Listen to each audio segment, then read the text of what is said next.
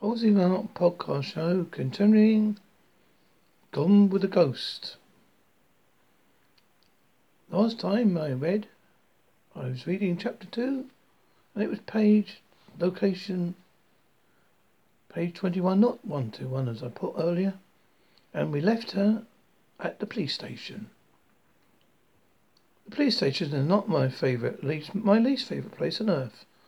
That would be the outhouse of my cousin Sarah's farm, but it's pretty damn close.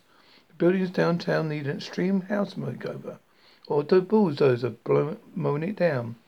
Everything is dingy grey, a bit rancid, just a little sticky, sort of like the bottom of my shoes after going to the county fair. I understand that corralling prisoners is not the aesthetics, it's just the safety of the officers and staff, but you won't be safe without... You can't be safe with sunshine yellow walls. There's no crime in having a few house plants to put the place up. If the accused is properly handcuffed, he can't pick up a spider plant and wing it at anyone. I don't think he would be wise to point this out, though, since I there to ask a favour. And during my days working at the station, I complained to the point an unknown person had posted a printout that said Glamour Cube on the exterior wall of my cubicle and put crime scene photos all around. It wasn't funny, but I deserved it. To be honest, it's not a place for the pretty. Ryan's old friend Marina met me at the glass window and had the guard buzz me in. Ryan became close friends with Marina when they both joined the force. When I was still in college, getting a degree in criminal justice, I'd done nothing with after my evidence tech tenure. And yes, my parents are still annoyed about that. Knew Mariner by default, since I'd been friends with Ryan's first. And occasionally the three of us did things together. During my lame attempt at working crime scenes, after Ryan had thoroughly lost patience with me, it was Marin who had constantly offered me reassurance and encouragement. He was a good guy, easy to be around. Once we had gone to Niagara Falls together, which sadly was the closest I've gotten to a wild weekend with two guys. I slept in a king-size bed, sandwiched between two men, after the hotel messed up our reservation, but the wettest I got the whole trip was on the Maid of the Mist boat ride. It was with this depressing thought I smiled at Mariner. "Hey, Bailey, how are you? Good time. No, see." Mariner enveloped me in a hug, which startled me. He never hugged me, except at Ryan's funeral, and now he was gripping me hard. Right in front of half a dozen detectives in the cubicles. "I'm okay, Mariner. How about yourself?" I tried to subtract myself. He had a hell of a grip. I was wearing way too much aftershave. Hanging in there? He shrugged, but didn't let me go. Good. I patted his back awkwardly, realizing seeing me must bring thoughts of Ryan, and Mariner still thought Ryan had killed himself. He hadn't been granted the relief that I felt and wondered if I allowed to tell him. I've checked that with Ryan first, but it seemed like Mariner had a right to know. Finally he released me, but kept my hands tightly in his. "What brings you by?" Weirded out when he was sexually holding hands. I kept my voice low. "Do you have a minute? Can we talk somewhere privately?" I wasn't sure if I was going to ask was exactly legal in his sense of the word. I didn't want a bunch of nosy Nella cops listening in on our conversation. I couldn't say about other stations, but here this particular close group of cops eavesdropped and gossiped like a group of grandmas, placed knitting needles with guns. They were the same, male and female detectives alike. Marion is more serious than Ryan ever was. He has an intensity with his brown eyes that shows his thinking, planning processes. Ryan was always more impulsive, going with his gut. I like both of them, but I do love Ryan. I think it's because it isn't like me at all. Marion and I get a little solemn when left on our own together. He studied me for a long second, then glanced up at the clock on the wall. Sure, Bailey, let me grab your wallet and we'll go to lunch. You want Italian? Wallet most likely meant his weapon. Mariner always locked his gun in his desk drawer when he was at the office. I followed him back through the maze of cubicles and got a couple of waves and "What's up?" from man and woman I knew, plus a very predictable "Yo, Bailey, how's the Irish cream?" This was a long-standing joke that they all found hilarious, and I realised I hadn't missed working here at all. As if there was any doubt, this time it's a familiar face, Detective Cox, who once upon a time had made a mistake of encouraging. I made a mistake of encouraging because I had been young. He was gorgeous. I've been flattering because before I realised he was married. No, I told Detective Cox flatly. He's wearing a grin on his long face. Here, put it where business, he asked, leaning back in his chair. I have a couple of ideas where to put it. Sometimes you have to think it's a tremendously clever name for a business. But I thought that truly only I had generally underestimated the number of grown men with a lesson humour. It wasn't the first time I got 10 marks about where did you put it. Cox's comment brought muffled laugh from the guy to his left, who I didn't know. He must be a new hire. I also saw D'Angelo, the cop who had questioned me about Ryan a few desks over. He's watched me. When we made eye contact, he waved. Sexual harassment when I didn't work there anymore was truly crap. I thought it was time to put an end to it. Kick it off, Mariner told him. You're being a dick. I appreciate the intervention, but I wanted to get the point across myself. So I smiled, leaned over to him. I opened up my eyes wide, leered chastely with my husband Tim, and said, "Where did you put it? What did you call me? What did you call? Did you want me to call your wife and tell her where you like to put it?" It was enough to break from my normally thinly veiled disguise. It seemed to confuse him. He shifted his chair around so that he was facing his desk. That's okay. That made me feel just a little bit smug. Bailey won, Cox nil.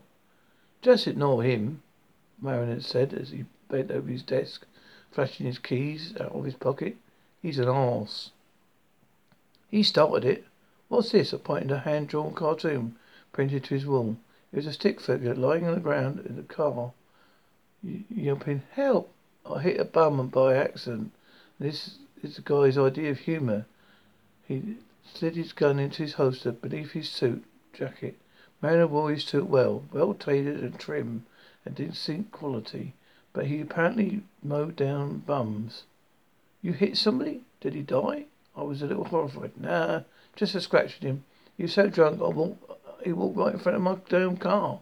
2 minutes later, we were staring at each other across the table in an Italian restaurant on the end of what was an up-and-coming neighbourhood. This place had been in existence for 60 years and stood by the philosophy that good comfort food would always trump trendy decor.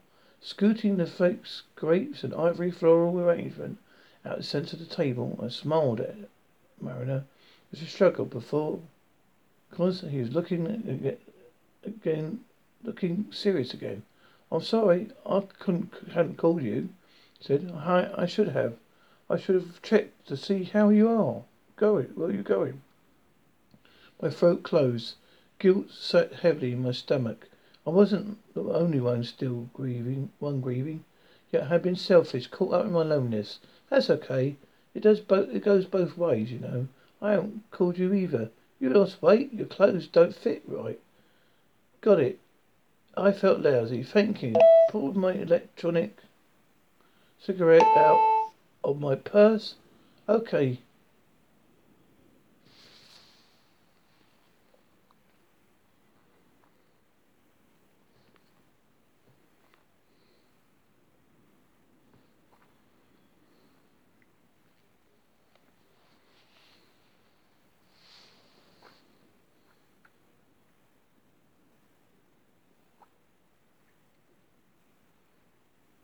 Put my electronic purse out of my purse.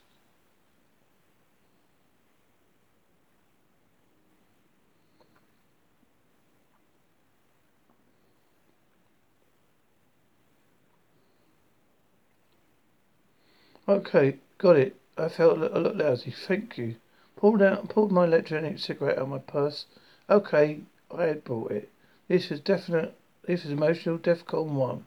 I grinned. I needed my security blanket. I raised it out to my mouth. Made a grimace. You still smoking? Those things will kill you. You should quit. This isn't real smoking. I quit actual cigarettes 2 years ago. Still can't do it here. Fine. But before put it away, I took a quick hit. Its first drag is like, though kiss, smooth and satisfying. I know it's bad for me, but so is pollution. I had quit smoking once already. It was like a phase 2 of quitting. No one seemed willing to give me credit for that. A short, paunchy waiter came over and ordered me a bottle of red wine, but not a glass. A bottle. Ain't you on duty?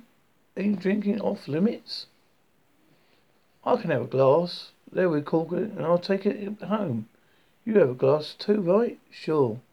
And when I said you lost weight, I wasn't saying you looked bad, but not at all. I was just an observation. I was wondering if you lost weight because of Ryan. There it was. His name was out in the open between us. Finally, it hung there like a vapor cloud from my electronic cigarette. Yep, I lost weight. No, it wasn't intentional. I haven't been hungry. I leaned back into my wrought iron chair, legs wobbling on the tile floor. I can't let it go, Mariner. That's why I need to see you. Can't think Mariner killed himself. That was close to the truth as I was willing to skirt at the moment. He didn't say anything for a second.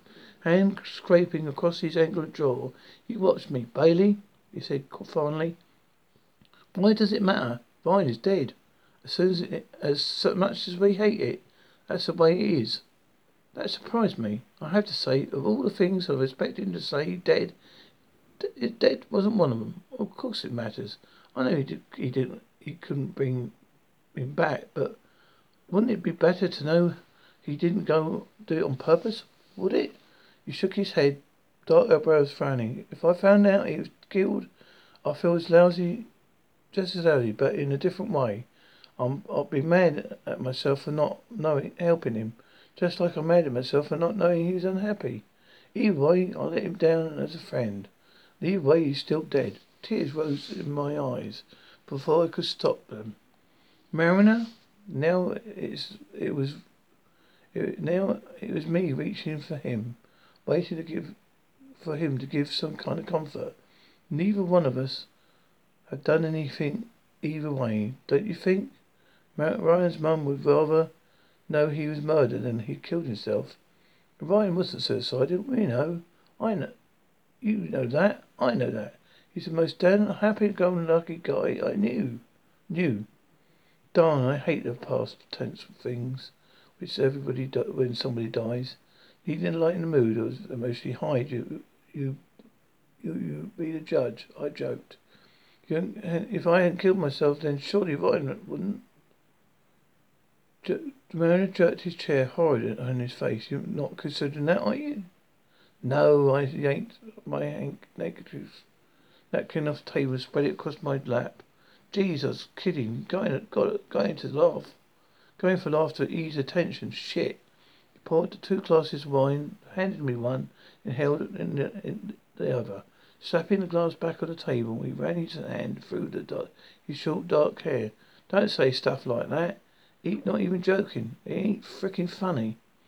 It wasn't. He was right. Feeling guilty and embarrassed, I drained my half the wine to avoid saying anything for a second. My cheeks felt slapped and my limbs numb, like this air conditioning was up too high, forcing my mouth open. I managed, I'm sorry, I didn't mean to upset you. I care about you, you know. For a guy who normally never speaks unless spoken to, and who's more comfortable with electronics than women, this is a huge deal. Tills had been wrestling with all day, shot out like a fire hose on high. I care about you, I managed to say before dissolving into high sobs. People at tables surrounding us were gulping, but I couldn't stop myself. It was so damn sweet. Haven't bothered to call Baron in 6 whole flipping months, and still he cared about me. Mariner got that panic man look, and said, "Hey, now it's okay, be cool. You want me to look into Ryan's suicide? I do that."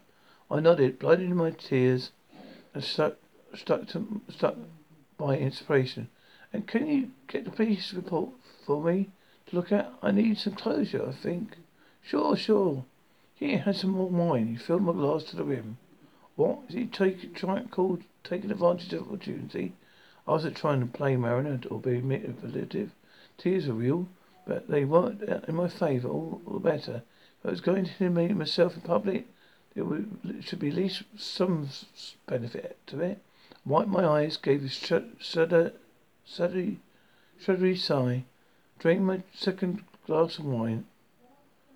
Oh, was it or was it my third? Which is how I wound up drunk at Ryan's ranch house. Chapter 3. Considering my legs felt like they might slide out me and give under me at any second, I decided to give up creating a staging plan and started picking through Ryan's remaining belongings instead. Unfortunately, I hadn't realized the real estate agent was showing the house ahead of the official listing it. I walked in on her touring the house with clients. I should have abandoned the entire project since I had pulled out of the station, dipped a brush and curb, and promptly U-turned right back into the parking lot. I ordered an Uber, hugging my coach purse to my chest and reciting the alphabet forward and backward, ABC. What the frick is the matter with me? X, Z, Y, X. What stupid thing can I do next? I don't drink. 2 glasses of wine was equivalent to a gallon in my system. Not to mention I hadn't eaten breakfast, and I managed to choke down 3 bites of chicken at lunch before my throat rebelled. Pricey red Mariner had hit me like a cheap wine in a box and sent me reeling. Mind whirling at the thought of the police report from Mariner I had in my purse and sourced up at Shanty. I couldn't seem to stop myself from going to Ryan's. I needed to be there in his space when I read the report. "Oh, sure. Oh, sorry. I didn't realize anyone's here. I'm Bailey Burke," I said, after walking in on a woman's violent parents, aging her clients. My mouth lost control midway between the second and third consonant, but hopefully they just might think I had a lisp. It was a young couple. They looked like they had embraced the concept of conserving water. I know I'm obsessively hygienic, bordering on compulsive, but I have a thing about nails, fingers and toes. I immediately homed in on them. I could see this couple hadn't touched soap in a while. Their similarly white t-shirts were grey. The big yellow stains in their pits, and one's pale pink flip-flops with black toe outlines. Untrimmed toenails coated into the flesh, and a fingernails bore the remnants of a manicure from last winter, Christmas red, with cubicles the thickness of the width run of an old-growth forest tree trunk. My stomach did another sick flip. "We need a place for your hissing cockroaches," the guy said to the agent as he went about my business, measuring the living space room. "Does this house have a basement?" "Absolutely. It's full size and partially furnished." Ryan kept his weights down there, along with a rather impressive collection of beer cans, both empty and unopened. Ryan hadn't exactly been a super housekeeper, but he had never been dirty. I felt comfortable sitting down when he lived there. His furniture was still in place. It was only 2 years old, a rustic plaid, heavy on oak accents. His parents had taken most of his personal belongings, but in some ways that only made it worse. It was obvious he was never coming back. The house felt lonely, abandoned. I was supposed to be looking at objectively a home stager, but not as his best friend. As a friend, I saw him sitting on a very masculine couch, giving me a smile. From a design standpoint, it's dated and crowded.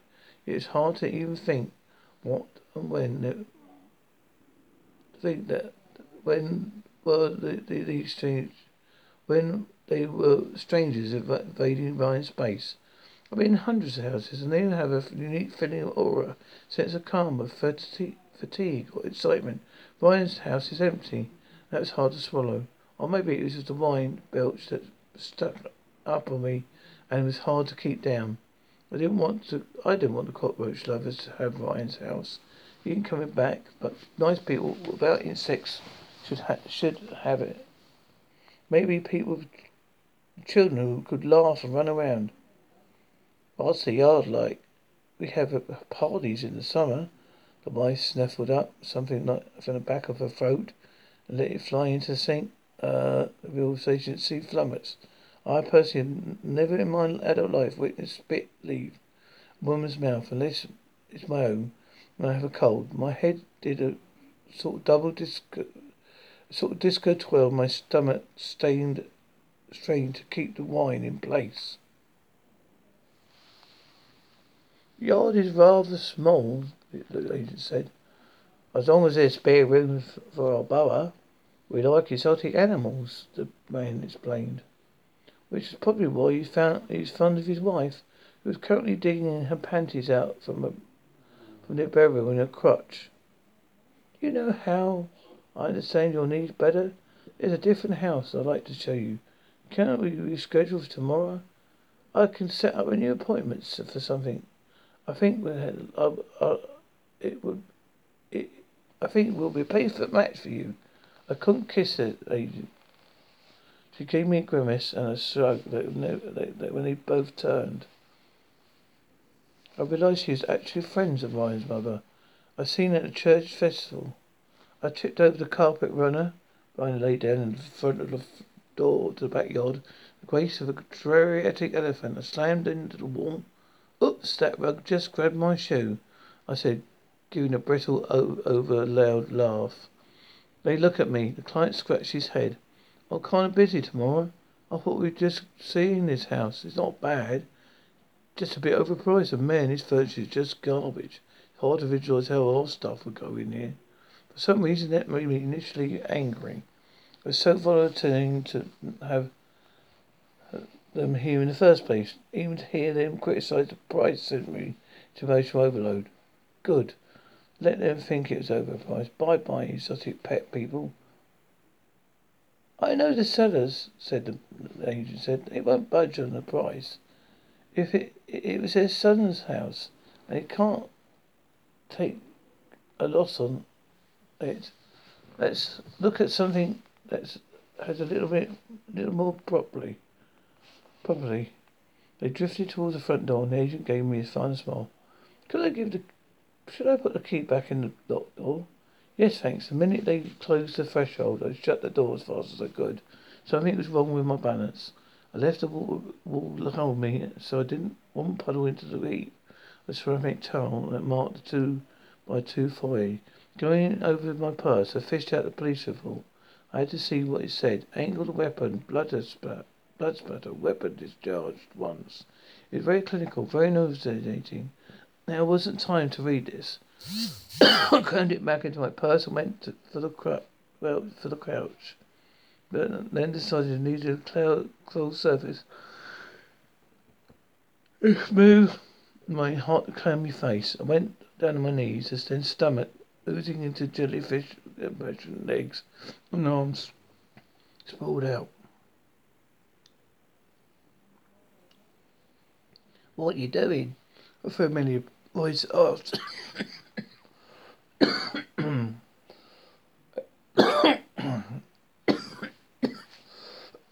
My cheek nice and cool in the towel. I tried. I tried to lift my head, so but no avail. It became too heavy for my neck.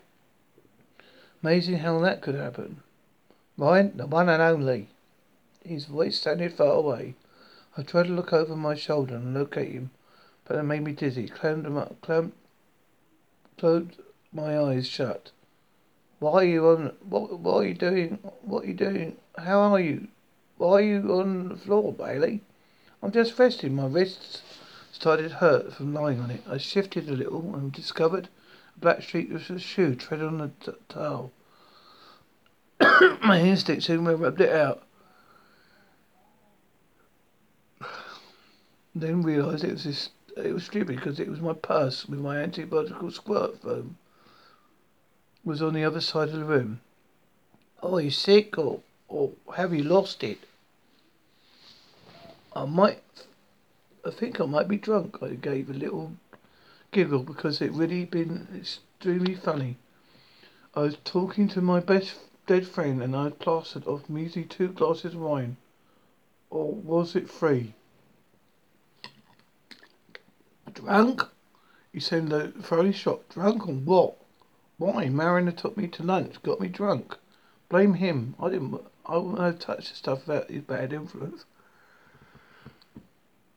Ryan snorted. Nice. Did he at least give you a report before you got what you smashed? Yep, it's in my purse. Go get it. You go get it. I'm paralysed. Talking was an effort, and the room was going into a fair approximation of a tilt-a-whirl. Concerned about the cleanliness of the floor, I put my cheek on my arm and promptly fell asleep. The problem with a dead best friend is they can't help you when you pass out drunk on the floor. I woke up 20 minutes later and got into my bit app. Stomach churning and my head pounding, the muscles of my back locked in a painful spasm. All right, sleeping booty, time to get up. Ryan was pacing back and forth in front of me. You only drink like that once every 3 years and you picked today to get trashed? Unbelievable. I had a challenging day, I said with such dignity I could not muster from the floor. But I did feel refreshed and the buzz was gone, and despite the mild headache, I felt normal, as normal as a woman who can feel talking to dead bestie. Well, had a challenging 3 hours waiting for you to wake up while I sat in my empty house. I'll finish something out. I figured something out. I can't appear anywhere that you ain't. I felt a rather selfish pleasure watched over me. Despite the frustrated tone, it was 20 minutes. Don't be the manager, I think. I was stuck being a shadow man and you're sleeping off. Having a good time, saucing it up. Do you not know how bored I've been? I can't read the damn report because I can't open your purse. Don't get pissy with me. I lifted I lifted up into my elbows and did a head check. It was still there on my shoulders, which was promising. Room didn't spin, and my gut felt like the wave pool that said, see the point. This was probably good as it was going to get.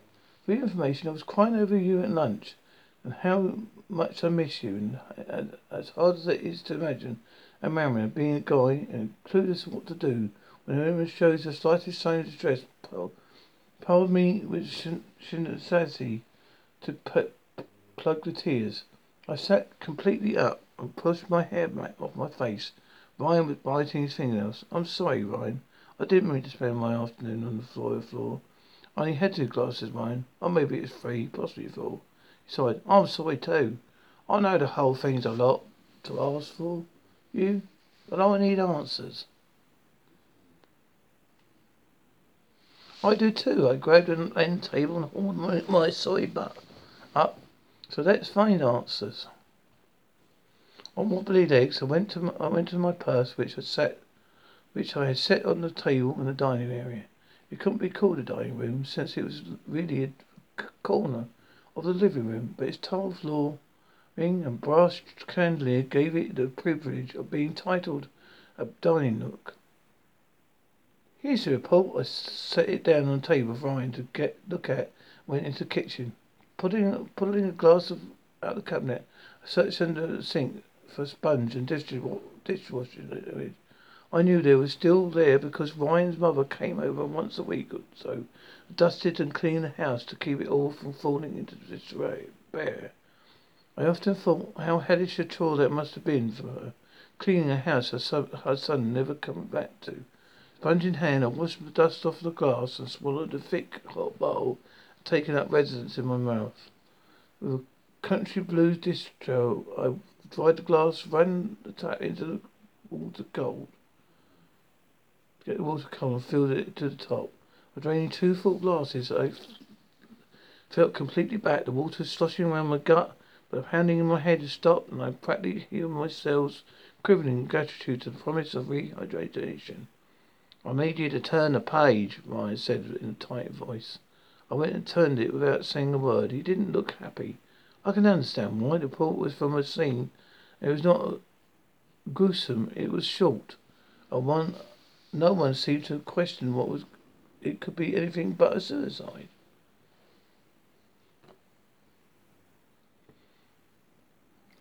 Where's the rest of the file? He asked a second later when he finished scanning the page. That's all Mariner gave me. Report from the scene. He flat out refused to give me the autopsy report. The rest is said it's psychological stuff. Interviews with people you work with, tracing your movements on that day. Interviews with friends and family. But I have to tell you, they interviewed me and they only asked me 3 questions. What did they ask? When was the last time I seen you? 12 noon, February 17th. What's the mental state was you like at the time? Agitated from confusion. Not that I had shared a little bit of that piece of information. I knew everything you might. If I knew anything you might be upset about. Nothing that he would kill himself for. What did you tell her? I left my house at noon and you were fine, and that is the least suicidal person I know. Ryan smiled at me over the table, a real Ryan smile, while his eyes crinkled at the corners and his mouth spread wide. Thanks, Bailey. It's true. That's why I am such a freaking mess. I just couldn't believe that you killed yourself. I haven't been able to believe it, but everyone has convinced me it's possible. And well, if it appeared to me so, I'd be forced to accept it. When you were upset about getting passed over for detective, and that you owed quite a bit of student loans. I wouldn't kill myself because I owed tens of thousands of bucks at community college. You know money's important to me. I shrugged. Everything can be made to fit the puzzle. I had no choice but to believe the experts. He made a fist and punched my shoulder. Only I couldn't feel anything. It's okay, Gorgeous. We're having to figure this out. Here. What's we got? What's we got so far? He pointed to the file. I'm in the park. Why? We don't know. I left your house at noon. Is that exact time? I nodded. I glanced at the clock when he left to record the moment. I had ruined my friendship with Leather. I looked at the microwave clock as you headed out the garage door. It was 12:03. Ryan glanced at the report again. I found by Michaela Stevenson and Barry Morris, both 20 years old, high school friends, both students of Cleveland State. They live in Lakewood in duplex. He shook his hand. Who names their kid Barry? God, I was shocked myself. Then he laughed. Shot myself. Darn, I'm a riot. Made a motion like he was hitting a drum for the punchline. I rubbed my eyes, which made me dizzy. Mind you, maybe you could start a stand-up act in perjury. So Mikhail and Barry are jogging together and they stop because Barry needs to tie his shoes according to this report. And you know what he does? What does that mean? Of course I did. Look, his shoes untied. Try again. Mikhail and Barry lived together, so they're really a couple. Technically, they had just been friends, but jogging together, heading into a very secluded part of the park, where ain't no tracks to speak of, just a whole lot of trees and rough, even ground. They weren't not expecting any cars, because it snowed that day, because the little observation parking lot should be empty and the drive unplowed. I was thinking really hard, but I didn't see where Ryan was trying to lead me. So why did they go there if it wasn't they weren't jogging? Now it was his eyes. He's turning around his eyes. Get with it, Bailey. They were going to get it on, or at least a little alone time, make out session. Probably really were jogging, but when Michael Burries turned out the wind was ruffling Mikael's hair and a wink and a nudge, and he was on, he was on her over in the trees, because while it's not unusual for friends to jog together on a trail, it'd be odd for a platonic relationship when it's February and freezing outside. I could feel my drop door, not because of Mikael Burries accused of relationship, because it made whole lot of sense that they would do not just have a stroll, and had it all been easy for Ryan to, it had all been so easy for Ryan to see, A, B to C. He had logically taken the scenario through its natural conclusion. All the while I was I was pondering shoelaces. I had no idea if Barry got Mikael hot on the trail, but I knew I was turned on. Barry's thoughts were damn sexy. I needed to start dating again. It had been too long since I'd even considered making out, let alone taking a walk into the woods, if you know what I mean. Though in February, hell no. Banishing the sudden need for a jog, I cleared my throat. Okay, so assuming everyone isn't the same enough to have sex, or even make out in the snowbank in the dead of winter, they were off they were off the jogging path for a reason. So why was your car there? Same reason?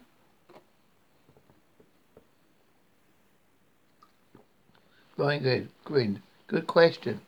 If it was, at least I was smart enough to have a car to do it in. If it hadn't gone straight if it had gone straight from my confession of love to another woman's arms, I don't really want to hear it. But I seriously doubt that was what I was doing, since I distinctly recall having a guy in me. And that's not my type. He wanted me to ask what his type was. I refused to go there. Or maybe it was a woman, or maybe I was alone. He frowned. I don't know. It's fuzzy.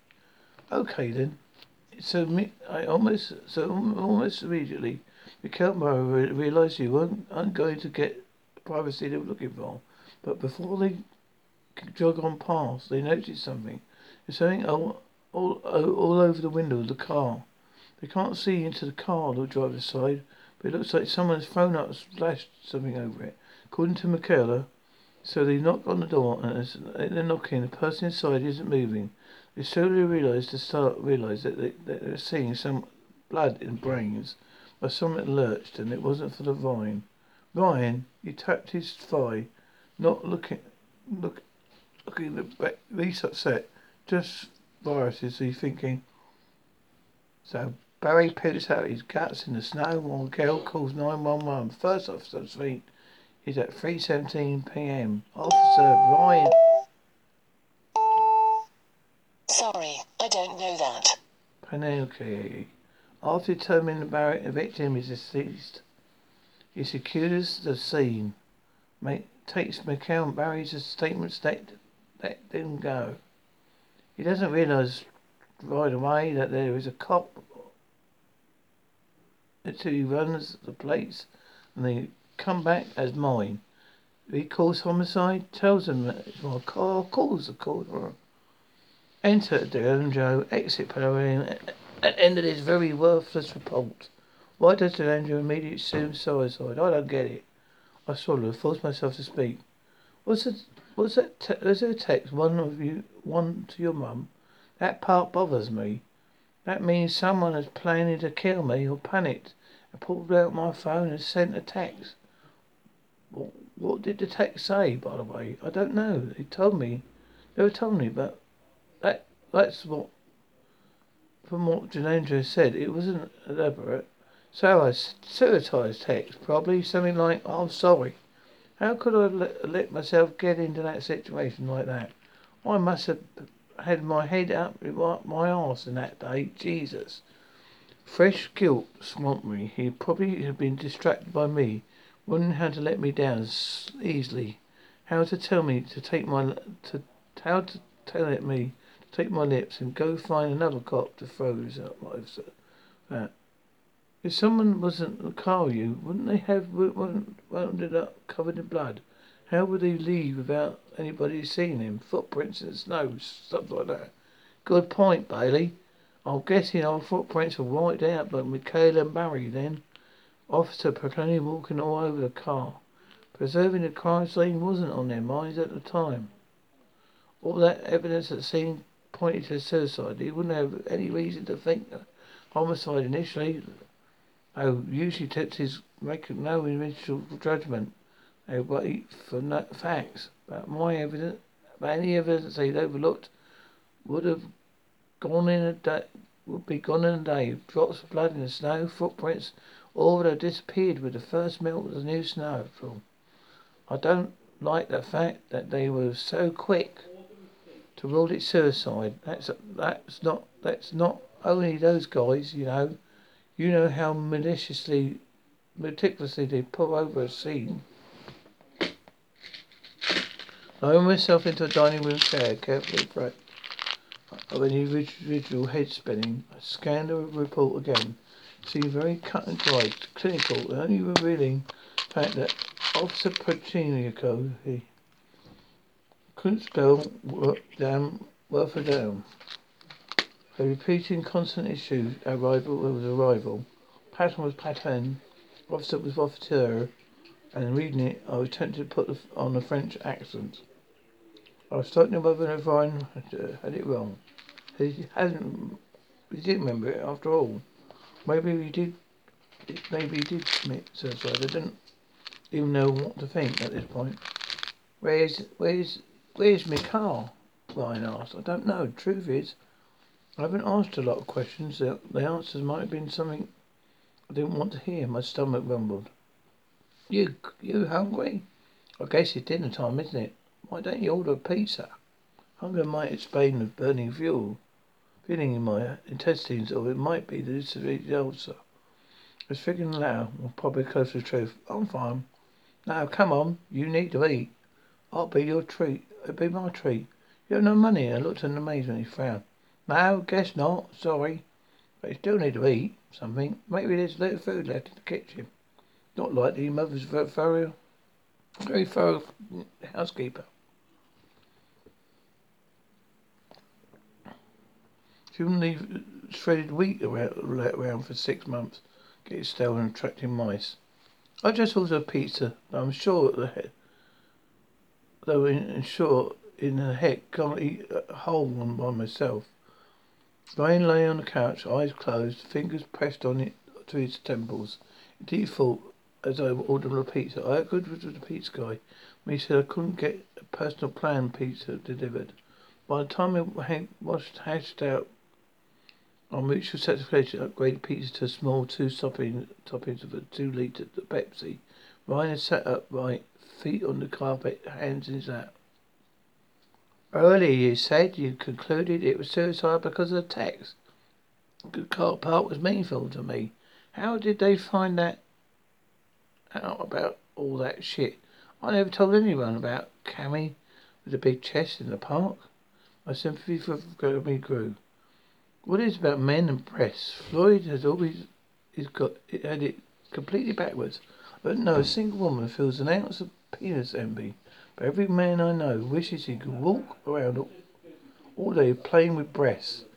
If they could squeeze a pair of random intervals, whatever the urge struck, maybe the world would be a less violent place. Of course I wasn't the least put out that Ryan was a breast man. I had none to speak of. It didn't matter. We were just friends, and he was dead, after all. But it didn't stop me from throwing my shoulders back and fussing out a bit. Darn it. I don't want it to be like that. I don't want to be like that. Why did Angelo notify you when I'd been killed? Right. That was an important part of the discussion. The time has accused me now. Confusing me how, but after the first horrible conversation with Angelo, Mariner had come to see me. Angelo was the one that told me. He didn't spare any details. He's the one who asked the basic questions. I was guessing it was because he'd been texting that morning. He wanted answers, I guess. But later that night, Mariner stopped by. He's the one I told about Cammy. I didn't know you would make out a will. It was Marin who mentioned when he was trying to explain his suicide. Squirmed at the memory. I just sort of flipped on him. Lots of screaming, crying, and pounding my fists against him. Real cliche. No wonder the guy panicked and poured wine down my throat after. He must have been terrified of being dealing with a repeat performance. Not wanting to dwell on another embarrassing episode, I quickly asked, "Why did you make a will?" His reaction wasn't quite what I expected. Ryan got sheepish. There's a law office across the department. There's this woman lawyer. I see her going in and out of the office. She was hot. I mean, really hot. Oh, for the main karate. I could see where this was going, and I went over there and made a will because I needed to talk to her. Maybe she'd ask her out. What did you want to bet she had curves? Did you ask her out? I don't know. You were dating anyone. Waved in the hand in smiddle. She's all right. I had a boyfriend. I've got a will made, which it turns out was a damn good thing. It wasn't going to point out that my feelings had been just a wee bit hurt. Hadn't left me anything. I assured myself the guys didn't think like that. They didn't leave their gutsy stein stick to their brother and their collection of beer cans to their cousin. They didn't leave enough love notes from their female best friend, indicating how they returned her feelings. And they didn't have any jewelry to dole out. At least not Ryan, anyway.